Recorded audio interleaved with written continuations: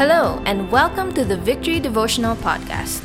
We invite you to take the next few minutes to connect with God, hear His voice, and respond in worship and prayer. Here's today's message.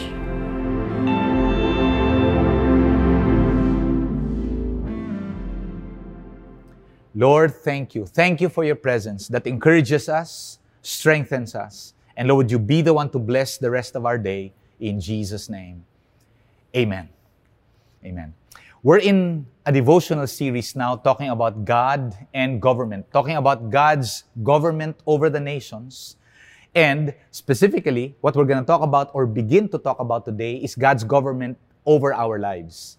Now, just in the past week, in the recent weeks, the filing of candidacies have been finished already. And, the nation has once again entered into this political season where people draw marked political lines, and that sometimes can be very divisive, especially for those people whose only hope is government.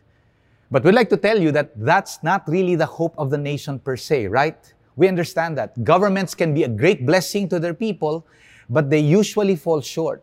The true lasting change that we expect in any nation can only happen when people are governed by God. When people are governed by God and families are governed by God, and true and lasting change begins there.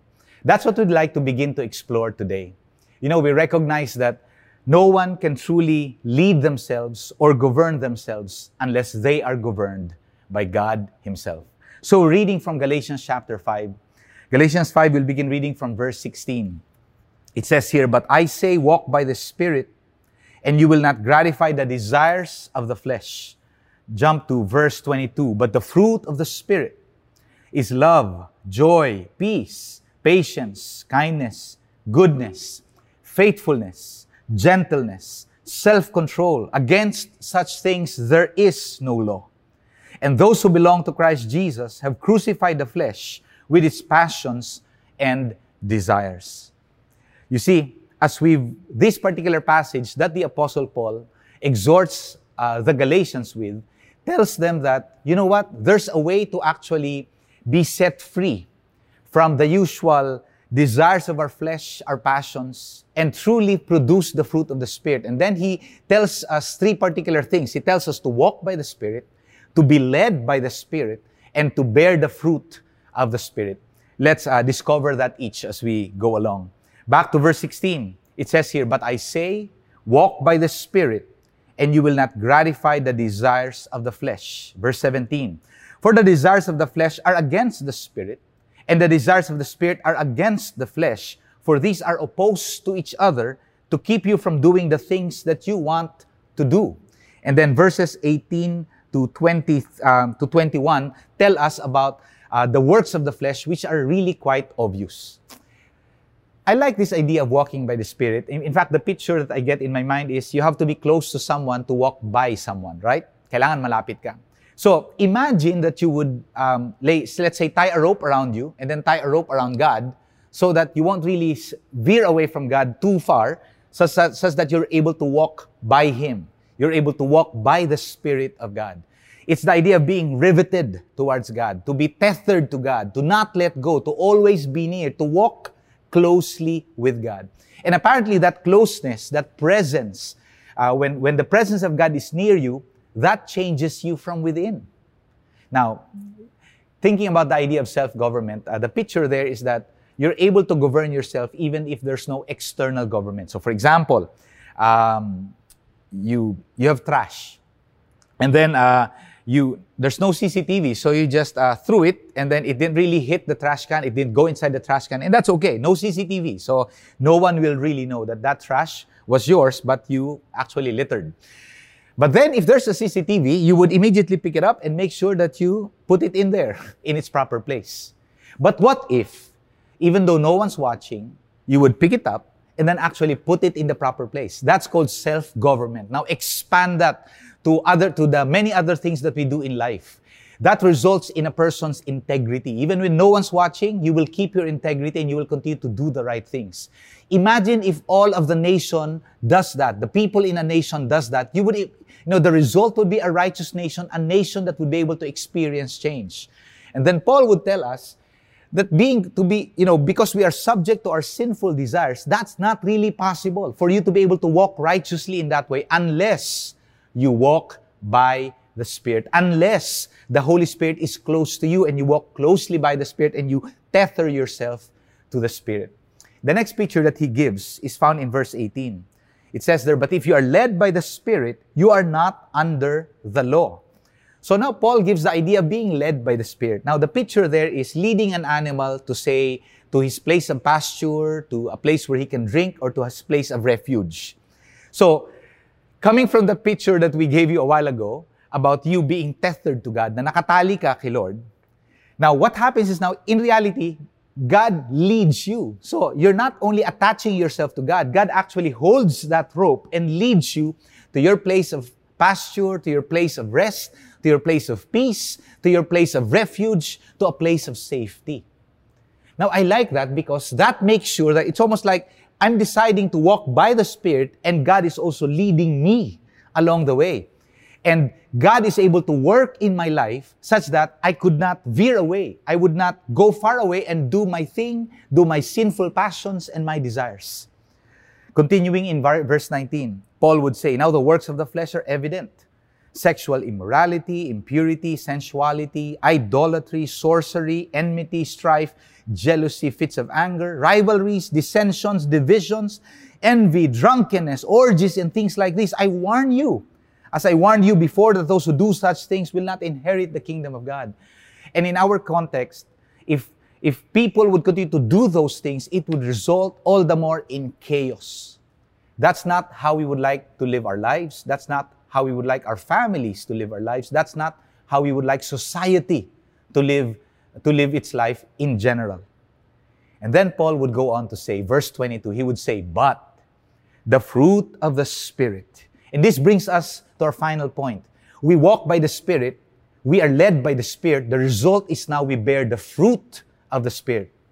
Paul says the fruit of the Spirit, and it's a collective type of fruit. It's, when the Holy Spirit is by you, you walk by the Spirit, you're led by the Spirit, the Holy Spirit produces all of these virtues inside of you.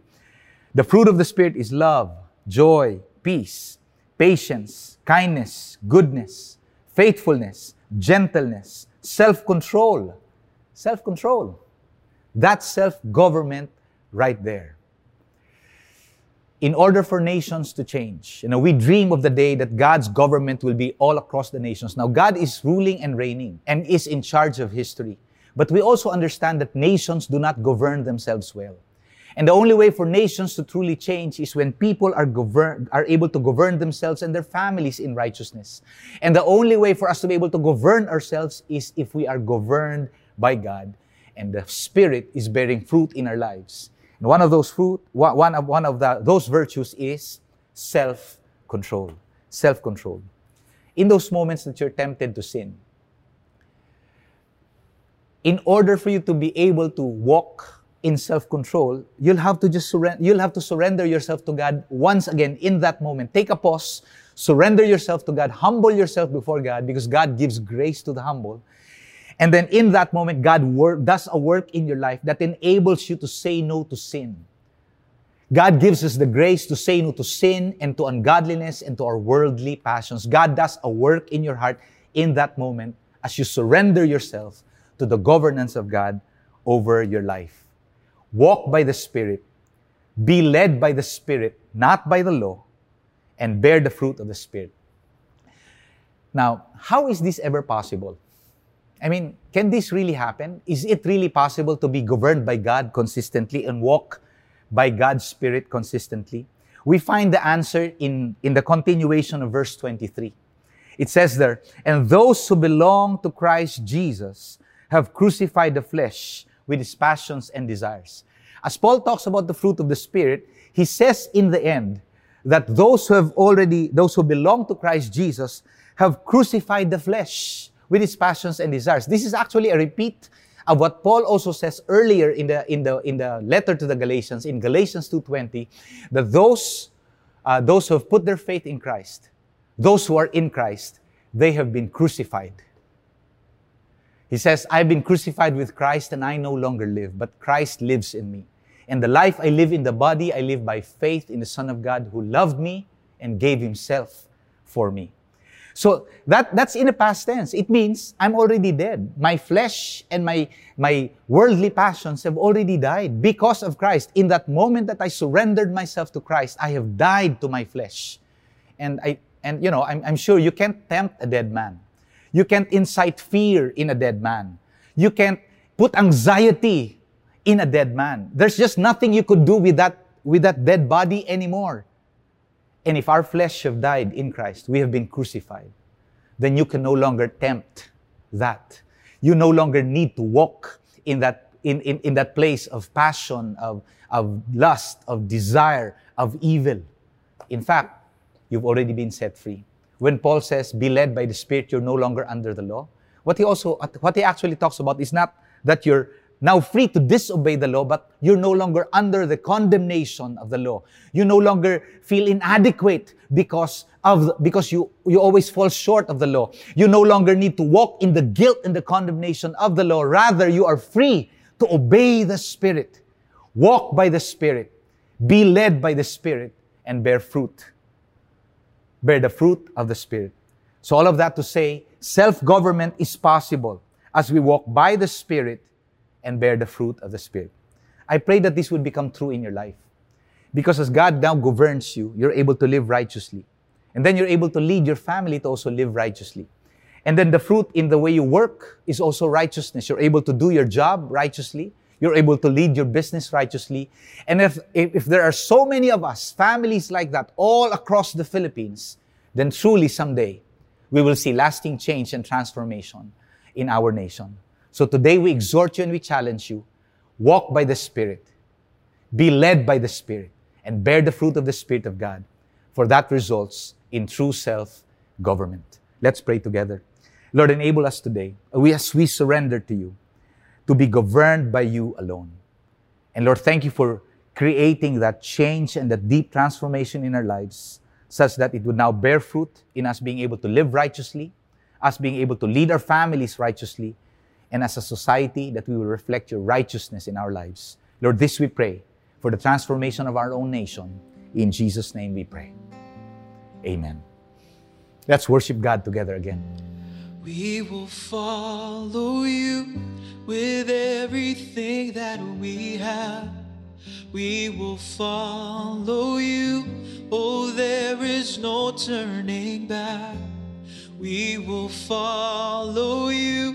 With all our lives we will sing. We will follow you. We will follow you with everything that we have. We will follow you. Oh, there is no turning back. We will follow you. With all our lives we will sing. We will follow you. Glory, everlasting glory. You alone are mighty. You alone are worthy to be praised. Over all creation we sing of your salvation. Glory to the King of heaven. May God bless your day. May the Lord bless you and keep you. May He cause His face to shine upon you and be gracious to you. May He turn His eyes towards you and grant you peace. In Jesus' name, amen. The Lord bless us, everyone.